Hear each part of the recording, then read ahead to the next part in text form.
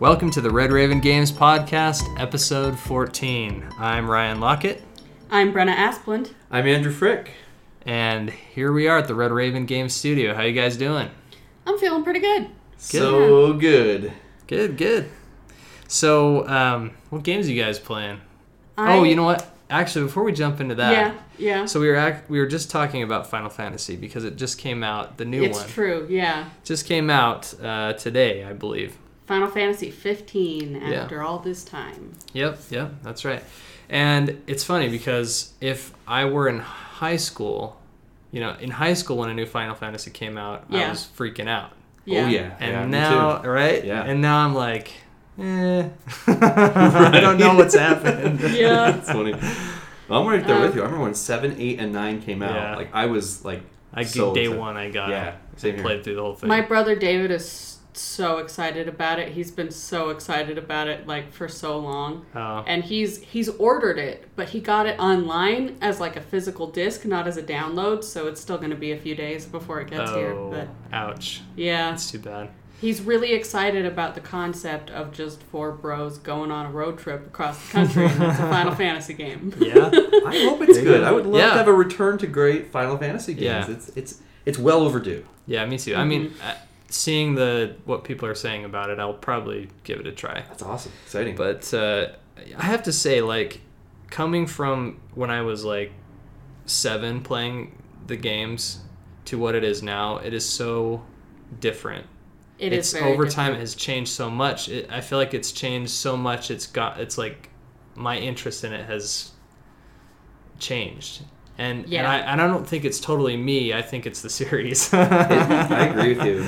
The series, there's a lot of tropes in the series that have changed. And the music has changed, the composers they've used, down to the way the characters look, the design of the clothes. The design, the Very aesthetic. different. Yeah. I mean, I don't it's know. cool, but it's not... I loved the old sort of aesthetic. Honestly, I think that if they had the graphical capacity that they do now back then, it would be the same aesthetic it is now. I think the reason it's a different aesthetic was because of their graphical limitations. I don't think they had a particularly different design sense. Yeah, I know this. I know one guy has been involved since Final Fantasy VII, but character designer. Mm-hmm. Okay, well, what games are you guys playing? I've been super into the new Pokemon game since we're talking about new entries to old beloved series. Oh, yeah. But I actually think that this game has really reinvigorated the series in some ways. It's gotten rid of a lot of the sort of older, staler, more difficult parts of the games that weren't really helping anything and punched it up a notch. This is actually the first of the games that I've gotten super obsessed with. I've never gotten this into a Pokemon game before. Well, I better not have my son play it because he loves... Yeah. But he's getting way into the cards lately because everyone at school loves the card game. In elementary school. Well, I remember being his age and everyone in elementary school being super into the card game. I know. kind of When I was a amazing. kid, it's funny because I was walking down the toy aisle at Target the other day, and I was looking at the stuff that's popular and for kids, and I thought I never would have believed that Ninja Turtles, Pokemon, and Power Rangers were still a thing. We're still going to be the big children's properties all these years later. Yeah. It's funny. It's pretty amazing. That sounds cool. So, in the game, is the basic battle system the same? The basic battle system is the same, yes, but sort of the general progression of the game, they've changed a bit. In the standard Pokemon game, it's always been gym battles. And you always go and you fight a gym, then you fight another gym, etc. It's sort of like a boss that you're going for. Yeah, and they've kind of switched that up in this game, where instead of doing gyms, there are no gyms at all.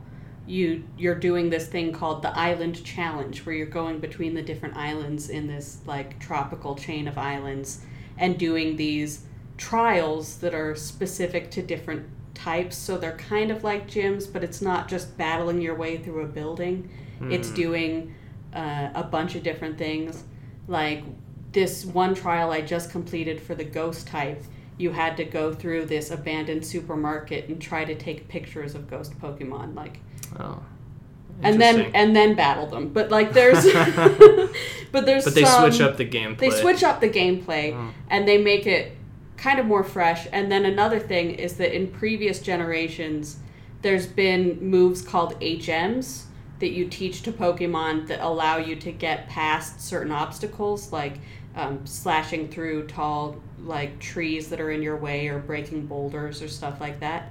Instead of that, they've gotten rid of that altogether. You now have something called a ride pager, where throughout the game you slowly have more ride Pokemon that you can like call to help you out to get through those obstacles.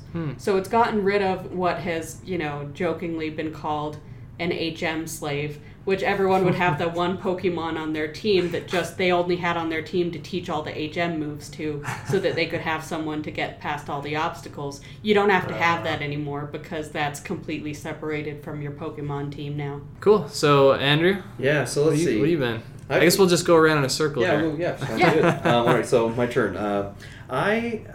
We went to Board Game Geek Con a couple weeks ago. Yeah. And had a great time. It was a really fun time. Played a lot of games, met a lot of people. But, it was great to meet everybody that came by and said hi. It was really great to see all you guys. We had a great time. It really was. Thank you, everyone. And I've been thinking a lot of the kind of games I've been playing. I found that are games that I get a sense of immersion, or I get immersed in a game, and I find those to be the most rewarding. And so, kind of was thinking about some of the games I played this week. It's probably too many for one episode of show. I'm seeing your giant list here, right? But I want to focus on a couple that are ones that kind of meet this criteria. And so, there at the show, I had a chance to try a few that were really beautiful games. And I think good art in a game is one step of immersion that I like a lot. So I had a chance to play Innis.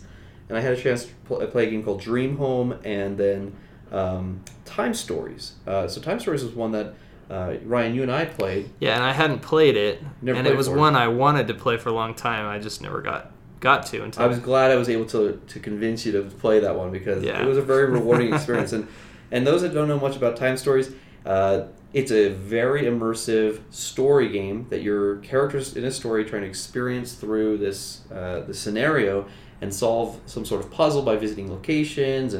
But there's a once and done element to it. Once you play this game, you kind of know the encounters. That's it. And that's it. You can't really go back. I mean, you could, but you'd have a lot of information to help you. Yeah, I think before we played, some people were like, well, you could do it again. And after playing that one scenario, I don't know. Yeah. Like, once you've completed it, you know all the secrets, you know where to go.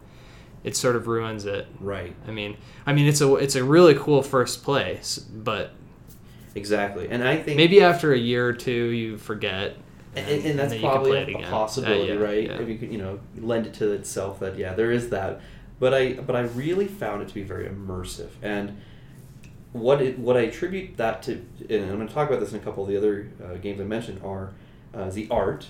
Very beautiful art, all the components, the cards and the things that you're looking at, but also it's a story-driven game. And a game that has story, we're just talking about Final Fantasy, we're just talking about Pokemon, right?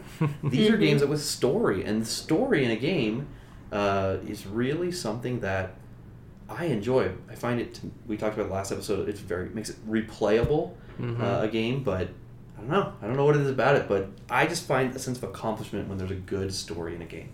Yeah.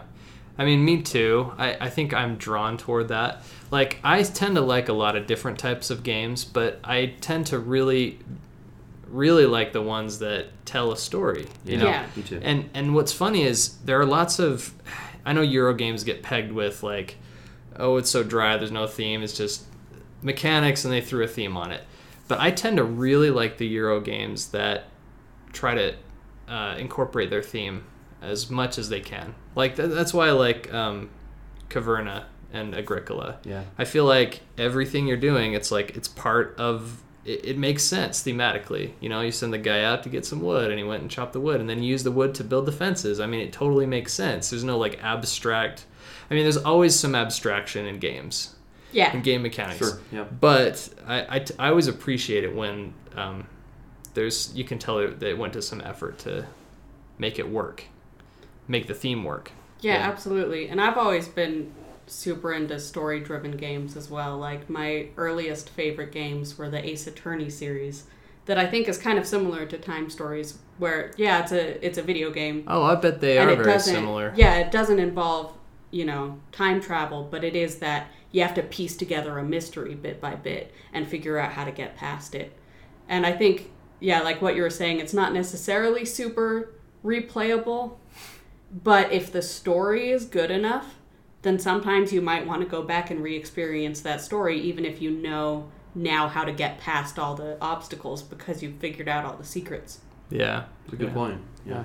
And, I grew up on point-and-click adventure games, and technically those aren't replayable, but I have replayed a bunch of those many times. Absolutely. Me too. That's essentially, the Ace Attorney video games are essentially point-and-click adventure games. Yeah. With, like, interspersed, like, courtroom drama, I guess. Because it's there's like a courtroom part. There's the investigation phase that's definitely point and click and collect evidence, and then there's the courtroom part where you have to present the evidence that you collected to like prove your case, basically. Interesting. So it's not exactly your classic like LucasArts point and click adventure game, but I'd say it's along the same lines. Yeah. Well, Ryan, I'm right there with you with what you said, though. Like those old point and click adventure games. The Monkey Islands, the Tex Murphys. Monkey Island. I mean, I remember playing those kind of games, and just there's something great about those, right? Yeah. And once you knew them, now you can go solve the puzzle in 10, 15 minutes where it took you 4 hours. I know. Yeah.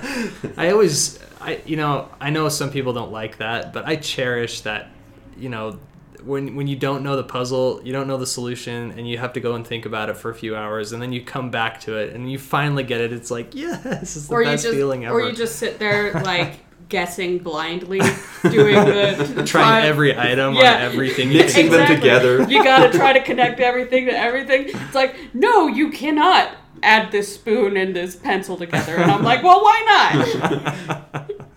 Yeah. So, at BGG-Con, I took home a copy of Terra, which I had wanted to try. I know that's based on Fauna was the original game. Another Freeman Freeze game. Yep. And took that home. Actually, at Thanksgiving dinner, all the family was there, and I thought, okay, I need a game that is going to appeal to a wider audience. And it did. Yeah. My sister got into it. My cousins got into it, and we had a great time. It was fun. It's like a trivia game that's well designed and works well with everybody. Right. I know, like Trivial Pursuit is tough because there's like one guy that knows everything. Yeah. And then everyone else just sits there and loses. But Terra sort of fixes that. Right. There's very few trivia games where you can play and everyone can participate, because either it's the know-it-all who can answer everything right and then everyone else is losing. The only other game I knew that does that so really well was Wits and Wagers. And I heard that Terra is a great other addition for that trivia game that you don't have to know trivia, but you can kind of know something or have a kind of a range of, to guess off of. The better you guess, the more points you get, the more chances you have to guess for other things. And right. Yeah, so it sounds cool. So, Brenna, in the game, I don't know if you've seen it, but in the game there'll be like a question like that nobody knows, like what's the tallest church steeple in the world, for example. That was a question that came up. And everyone they take turns putting their player tokens on the board in different places. Like you can guess where it is, you can guess where, like how high it is. And if you're close, like if you're next to where it is or next to how high it is, then you get points. If you're right on, you get more points. But and you can sort of see, like if you think somebody else might know, you can sort of put yours next to theirs. Yeah. So you can. So there's some strategy and. Yeah, playing off the probabilities. Yeah, that does definitely sound more like everyone can get involved in it. Wide appeal. If you just get close, then you're still getting points for it. Not like you don't know it, then you're out of the game. Right. And then the other game I just played a few days ago was Adrenaline. And that's the first-person shooter Euro game. Yeah. I played that at BGG. What a weird mashup. How did you like that? That's interesting. I liked it. I was into it. I thought it was cool, thematic, and I heard from some people that it was there were a lot of rules and it was hard to remember things. But we didn't really seem to have a problem. I mean, we had that little book there to help us remember what the guns did. Right. And I was surprised how fast the turns went. Yeah. So in the game, everybody has their own figure, your own crazy guy, and there's so much humor in the game. Like, I remember the thing I laughed at is on the front roll page, it starts describing this like dark scene, like there's a battle arena where everyone's there to kill each other, and then it sort of did you see that? No, I haven't read the rules. No. Someone taught it to me. And then like that sounds funny. One of the characters on the front sort of like covers it up with like a word bubble saying, it's just forget all that grim stuff. It's a game. And like you can sort of see some of the text behind it. Is hilarious. That's good. Anyway, so yeah, the game it's just like I'm trying to think. Quake. It's like Quake. It's like a Euro game based on... The board game Frag by Steve Jackson. I heard it compared to that. Okay. But I'll tell you, I liked it a lot better. And I was a little overwhelmed by all the symbology because I didn't read the rules. Someone was teaching as we went. But everything was intuitive. By the end, like every gun, you could almost look at the card because there was no word text. It was all just image. And when you saw a gun that had like a shockwave blast and started just... The impact went out and did damage... Based on that distance, you could intuitively try to get a sense of what the weapon was doing. And there were so many cool weapons. That was my favorite part about it. That was cool. And the crazy thing is, it looks like a classic American style, dice chucking game, but it's not. It's a Euro game, which is new and fresh. Yeah, that's interesting. Yeah, the scoring and the way you do damage and such to people was all... Yeah, it's like if you do more damage to someone than anybody else, you get more points. You're getting victory points, but you're getting it for shooting. So it's a first-person shooter with point salad. Yeah. Exactly. Yeah. Well, another one I played, I tried to focus on the board games, but... these immersive games, I mentioned Legend of Andor, Arkham Horror, the card game, ones I've been playing, and continue to play those on my Saturday morning group. I have a group we play every Saturday morning at 6 a.m. Wow. But it's great because that's it's crazy. I know. It's totally crazy. But the reason we do it is, we do it, we play till about noon, and we get a chance to do stuff, and then by the time we're done gaming, we can do errands and help with our families, doing all the things that we need to do for Saturday, and it doesn't interfere. So it's working. It's really nice. It's this little thing. And I hope this arrangement lasts. It might not, but I'm enjoying it and appreciating it while we got it. But, we've been doing the Arkham Horror card game. We've been doing Legend of Andor. We played the game Abyss. All beautiful games. And I think I gravitated towards them because of the beauty in them. But on the other side of things, I've been playing some video games. Yeah. Right? And what are the video games I'm playing? Well, this might not sound too surprising since I like immersion in games, but Skyrim, the new special edition, been loving it. This is my third playthrough through Skyrim all the way through. Yeah. And I'm still feeling like it's a whole new experience just because the graphics are so beautiful. I've still never beaten Skyrim. Yeah, I have not either. I've played for hours and hours and hours, and I've barely even started the main quests. I'll give it this. But I own all the houses, and I'm a Thane in every city, and all my houses are fully decorated. Those are my priorities. Well, and so the story of That's Skyrim... the Sims version. That's how I put... I'm married, and I do play it like Sims. Well, and that's so cool about it, because everyone's immersive experience in Skyrim is totally different. Like, you could play that same game as me, and maybe both of us, let's assume, didn't finish the game. Yeah. We could have had a very different experience through that game, and that's amazing that the choices you make and the things you do just lead to all these different paths of journey. So anyway, Skyrim, I love it. I'm enjoying it again. The new graphics, I think, really do make a big difference for the immersive experience. The other two I've been playing a lot are this game I got on the Steam sale. It was called Dust: An Elysium Tale.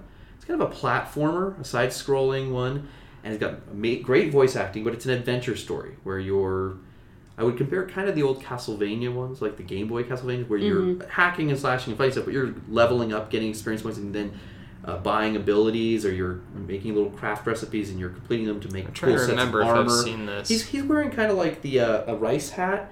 He's like a panda or a rabbit that's got you can't see his eyes, and he's got a little flying bat cat that talks to him. And okay, is this new?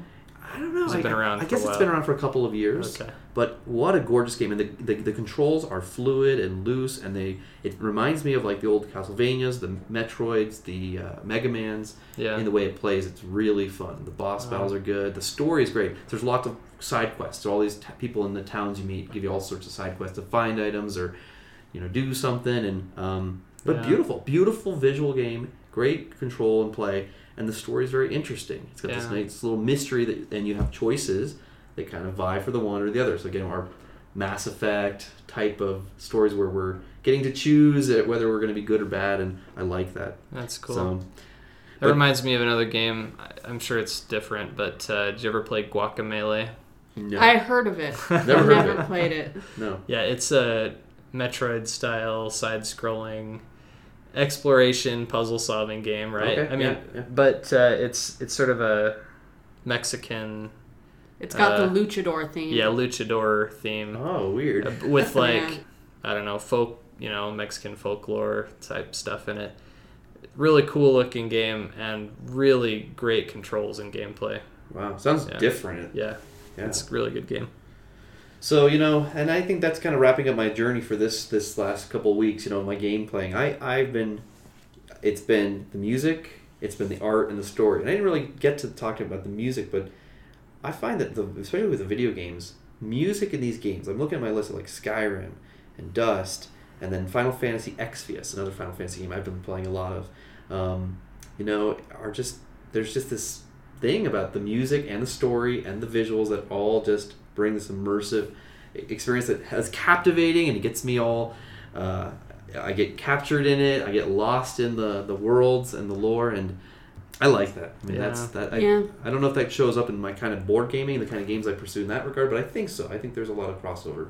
Personally, I don't find the soundtrack of Skyrim all that inspiring, but it's just boring, sweeping, standard fantasy stuff. That's not the sort of music that I get into. The sort of video game music that I love. Okay, so my top video game soundtracks. Yeah. Katamari Damacy. Yeah, that's a fun one. Persona. Always has amazing soundtracks.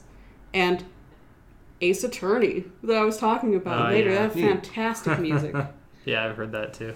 I actually, as a kid, I owned on CD both the orchestral Ace Attorney soundtrack version where they recorded it with a full orchestra, and also the jazz version that they did with a jazz band of all the different songs.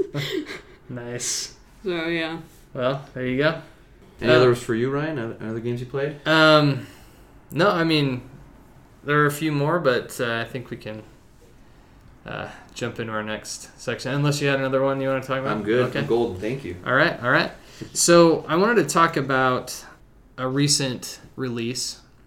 Yeah. Above and Below Groves. So, Brenna, what is that? So Above and Below Groves is a new sort of promo that we've put out, where it creates these new options in Above and Below where you have these Groves cards that you can put out, and depending on what order you put them out in, they can give you bonus points and such. Yeah. So, when you put them in your village, if they're adjacent to a certain card, then they give extra points. Yeah. Now, the interesting thing about the Groves, well, first I should say it is it's on the, I don't know if it is yet, but it should be soon on the Board Game Geek store. Okay. Yeah, it will be on the Board Game Geek store. It's something we made for the Board Game Geek store, and it's 10 cards, and you put it next to the game setup, and it is another place you can explore. So you can go in the caves if you want to, or you can go and explore the Groves. Now, when you explore the Groves, you don't read a story, but you can see the rewards you're going to get. Yeah. And when you take that card, like Brenna said, you put it in your village in the top row instead of the bottom row, instead of the caves. And if it's next to certain cards, it'll give points. And when you play with this, normally, we've never made it a rule where you can't move buildings around because it doesn't really matter. But if you're playing with the Groves, as soon as you place a building adjacent to another building, it's got to stay there. Yeah, your tableau is set. Yeah. Because you can potentially get bonuses for it. Right. So you have to do some planning to try to make sure that the trees are next to the right building. But it just adds another fun way to play the game. So when you do those, do you start with your bed? Everybody starts with a bed card.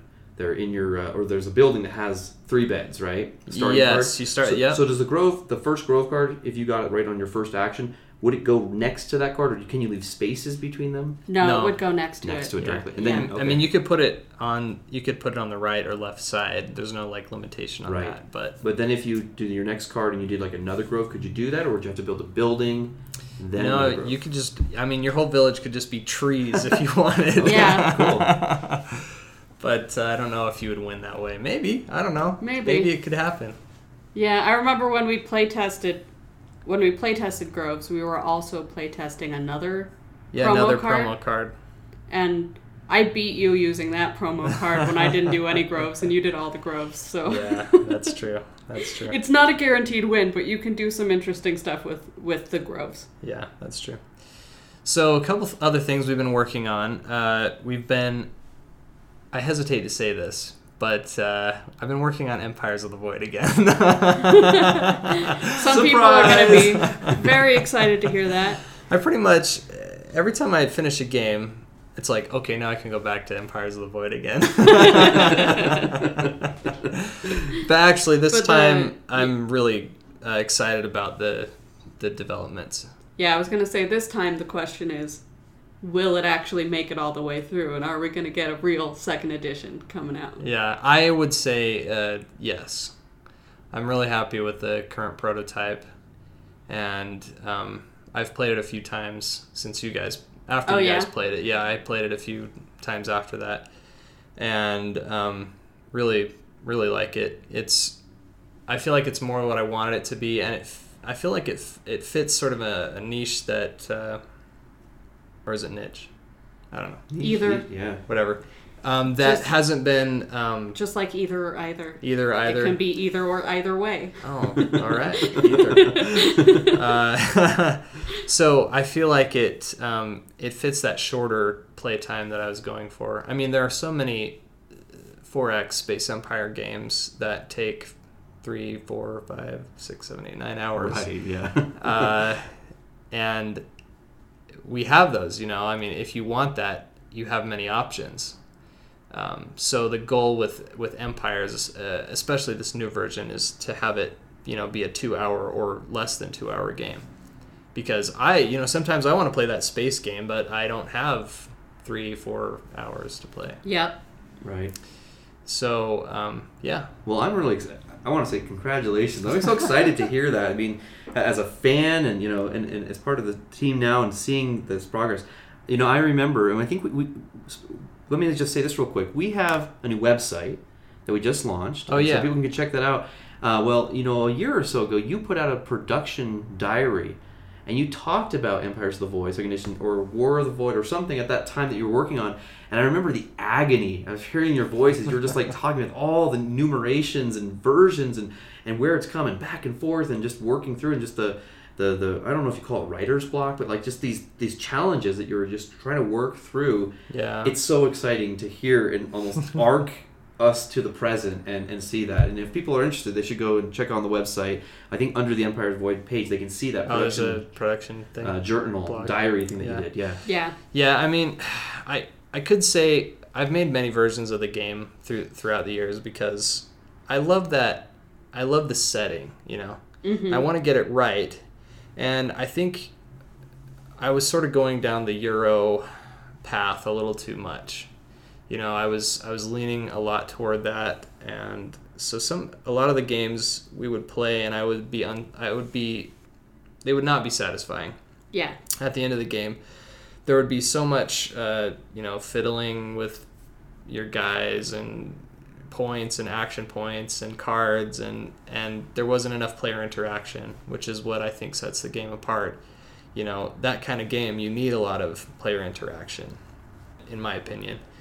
So I've sort of moved back toward more of what's funny is after making all those versions, the new version is a lot closer to the original than any of those other versions were. I sort of went back to the original and just tweaked a few things, and now I'm happy with it. Yeah, no, it's working really well. Like when we play tested it, there was a lot more player interaction than when we played the original game. It was faster moving. Much faster. Yeah. It was a lot faster to play. It was a lot simpler. It was a lot freer. Yeah. Yeah. That's true. I enjoyed it a lot. Yeah. And even with you saying that, I would say that it has more strategy than the old version. It seems like there are more options and more paths to victory.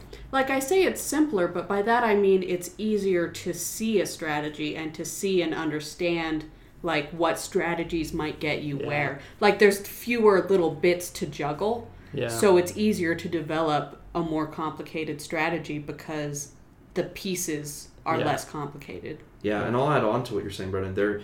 When we learned and played the original, to relearn and kind of refresh on it when we were playtesting that and just trying to get it back into a repertoire and a mindset. Yeah. It took a long time to teach that. But when we learned this one, I think we were playing within 5 minutes. Is that fair to say? Yeah. It was really faster easy to learn. Yeah. Yeah. And to be fair, when we were playing the original, we were playing with all of the Key to the Universe extra stuff. Yeah. Which adds a ton to the game. I mean, it adds a ton of all these different actions and this gigantic tech tree that you can see every tech and you can read every one of them. Basically, sort of just in a nutshell, I'll say that I took most of that and boiled it down into cards, right? Yeah. So I'm sure as time goes on, we'll talk more about it, but that's kind of what happened in a nutshell. So cool. Yeah. So look forward to hearing more news about this as it develops. Yes. Yeah. Okay. So that leaves us. We're gonna skip right down to the tip of the week. Shouldn't we do questions first? Oh yeah, that's right. Let's do questions. Wait, first. before we do that, I mean, we're all going out a lot of order. I have one thing. It's not on the paper, and I want to just include this. I think it's important, and I think you'll agree this is kind of a good one. So I saw there is a podcast out there, or a reviewer that is doing a Kickstarter right now, and as of this moment in time, it ends in 10 days. That's Man vs. Meeple, and by the time you guys hear this episode, it'll probably still be there for 3, 4, or 5 days or something like that. But we have a unique promo that's also in there, and I think there's you can, if you fund and you crowdfund, that you have the chance of choosing different promotions from different games. We have a unique one for Islebound. Do you want me real quick to tell you a little bit about that one, or just? Yeah. No. Yeah? So it's a pirate ship, right? And the pirate ship.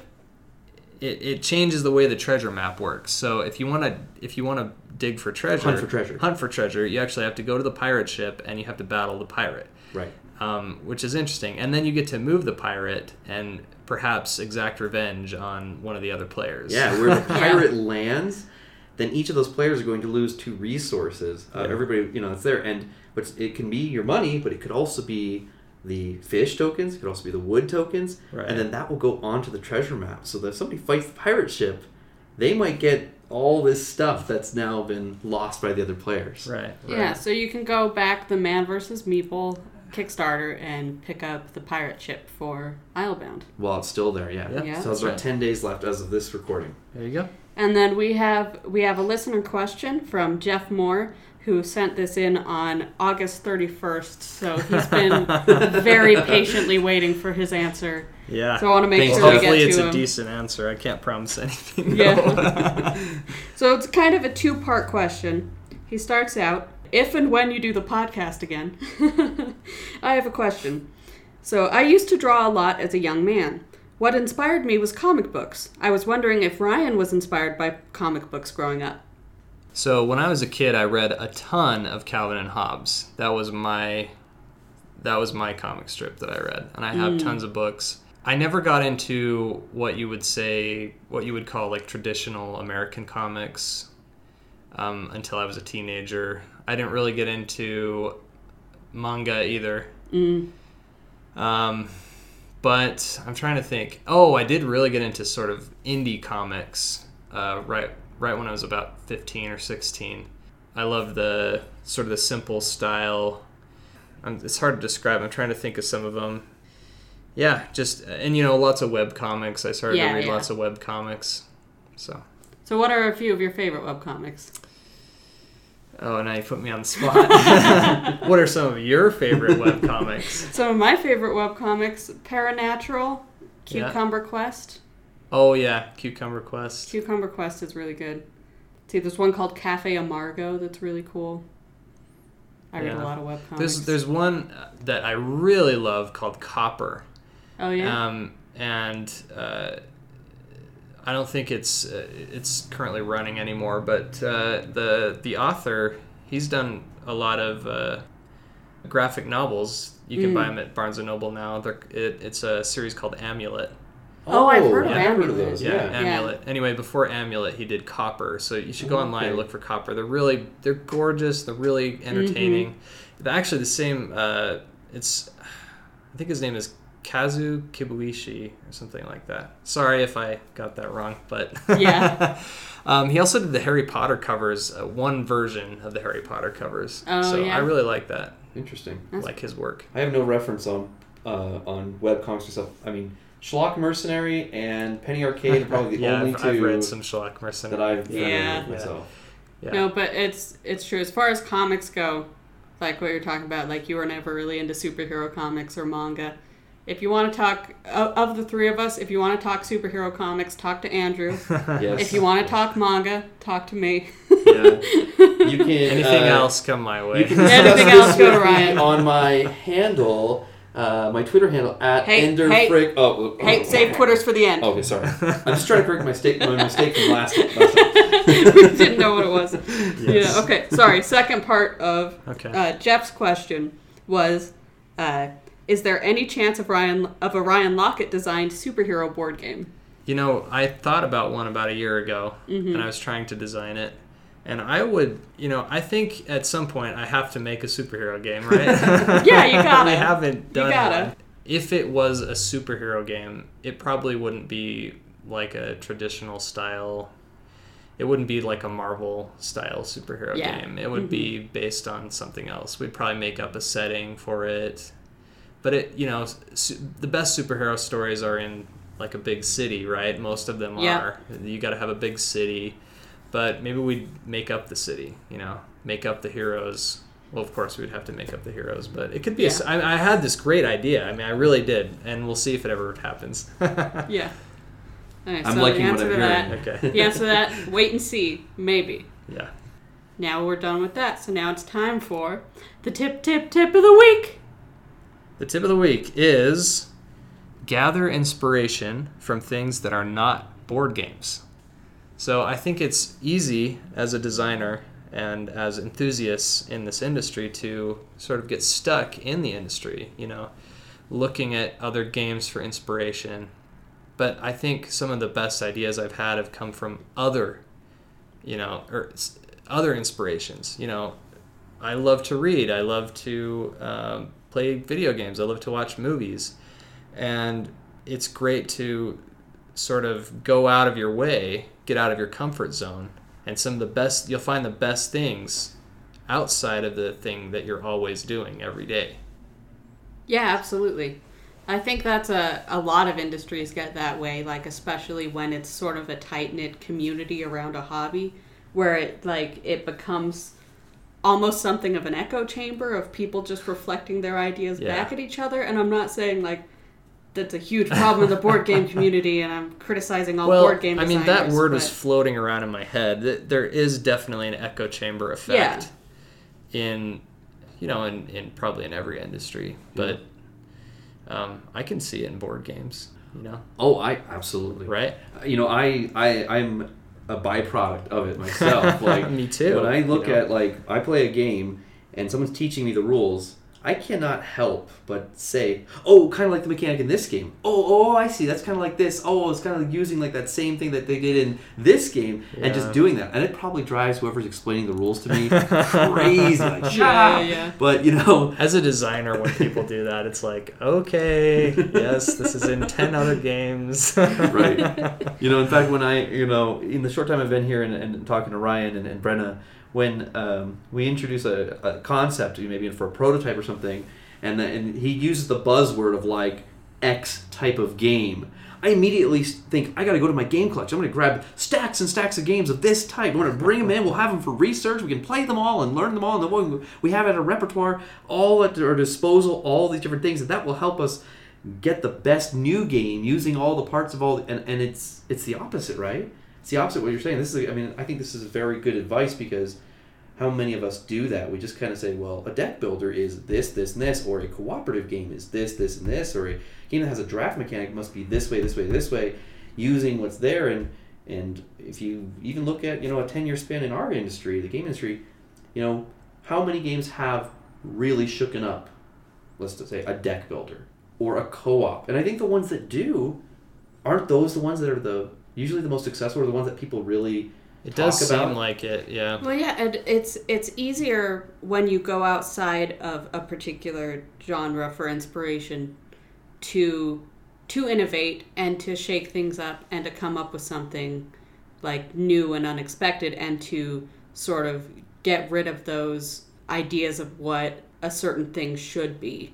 You know, like there's always those accepted rules. I think you get that in video games a lot too, as well as board games, where it's like, okay, well, I'm going to go get a RPG game, and what I expect is this, this, and this. And these are the mechanics that I expect to be in it. This is the type of story. This is the type of art. But, like, some of the most interesting video games are the interesting indie games that are something completely new, that don't fit into any of those AAA genres, that bring in ideas from outside of what has become the accepted video game pool, you know? Right. That's fascinating, yeah. Yeah, I think so. You know what I've always wanted is like a huge Space Empire 4X game where you're building your empire or whatever, and then when it comes time for a battle, you get to like get into a cockpit and like go around and be one of the fighters. Yeah. Or something like I want a dexterity element mixed in with like a big strategy video game. So like what, you're playing Civilization or something like that, and then Then suddenly you just go So down it goes to the down ground to level. the ground level, and it's like a real-time strategy. Well, yeah, game. and that's a lot of my favorite games, even a lot of my favorite AAA games, are the ones that mix genres. Yeah. Like I was mentioning Persona earlier, that's like your hardcore dungeon crawler JRPG mixed with almost like a slice of life Sims kind of game, because what you do is basically you just spend your days like going to school and choosing what clubs to go and what to study, and like building your stats and building relationships with people, and then at night you go fight through these intense dungeons. So that's an definitely interesting mix. the sort of thing Yeah. that I like. Yeah. I mean, that said, as a designer, I certainly rely on, sort of the building bricks, and am inspired by many Euro games and many games that come out in the industry. So Yeah, sure. I say this. I know you can't just abandon everything and throw it to the wind. But it's good to bring in new ideas too, to add on top of that. Yeah, that's right. Yeah, it's true. I mean, we're tethered to the industry. We know it. We try to stay up to current and try to play. Like we were just playing those games at Board Game Geek Con. Yeah. The newest ones. And I don't think we've gone the way of the dinosaur in that regard. We're keeping up with the times. The other side of the coin is I hear people say, well, I knew this guy once, and he said, I have this idea for a board game, and it's sort of like this. And I said, oh, that sounds like A, B, C, D, and E. You should check those out. And he's like, no, I don't want to play any board games. I don't want anything to influence me at all. And I think that's a recipe for failure. Well, yeah, because The opposite extreme. Yeah. Because Gotcha. you do need to know what's been going on, because like you can't say, well, I'm going to create a completely new fantasy movie, and I'm going to do that by never having read any fantasy books or watched any fantasy movies, and it's going to be so new and original and inspirational because of that. You come back, you've made a Tolkien, like Lord of the Rings. Like if you don't know what's out there, You'll probably repeat it. You just won't know that you're repeating it. Yeah, it's like you don't know what ground has been tread, so Exactly. you don't know where what is it like exploration. It might be new to you, but But it might not be new to the genre, because just because you've isolated yourself completely from it doesn't mean you've got new ideas. Yeah. Yeah. That's true. I think to sum it all up,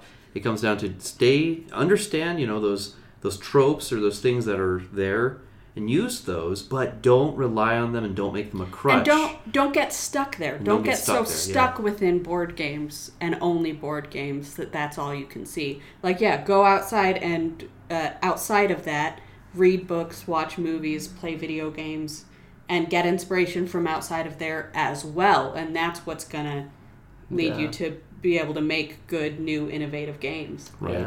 Yeah. And I've never designed a game, but just like many, have thought about doing game design, over the years. And my criteria was I need to be as sharp and on top of every game that comes out and everything out there, so I know that I'm not making something derivative of something else. Let me tell you, folks, there's over 1,000 board games coming out every year. And if you think you can stay on top of all those games, you're fooling yourself. Well, so, food for thought. That's true. And if you're so obsessed with not being derivative, you can make something that's just completely unfun as well. Some things are received wisdom because they're actually wise. Like some things are actually good, and that's why they're a cliche. And, that's because it works. Because it works. And doing something just for the sake of being new and different isn't always a good idea because, people, there's a lot of talk about, being innovative and coming up with new stuff, which is definitely a great thing to aspire to, as long as it also works. I mean, and if it fails, great, that's fine too. I mean, being a creator is you're going to have failures. Right. Yeah. But you have to know what's a failure and just move past it and just know that it's a learning experience. What I take from all of this is when we do Empires of the Void, the new version, we need to make sure we have a big monolith in the game. Okay. We can tip our hat to the genre. Okay. Sounds good. All right. Well, thank you for joining us, everybody.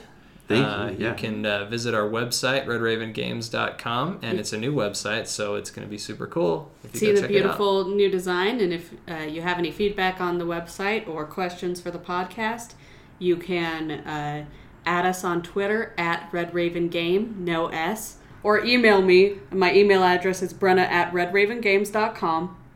You can follow the podcast on iTunes or on SoundCloud. Please, rate and subscribe because that really helps us out a lot. You can follow me personally on Twitter at Brenna_Asplund, and Andrew. Yes, here we go. At EnderFrick1. He's new to Twitter, so be nice. Yep. And then I think we should come up with a new sign-off phrase. I think we should come up with a better one. Okay. All right. Do you have one idea? I have an idea. Okay. I have an idea. Okay, so we'll see how good we're it is. Red Raven Games, right? Yeah. So, nevermore. Nevermore. That's a good one, right? Okay. Nevermore.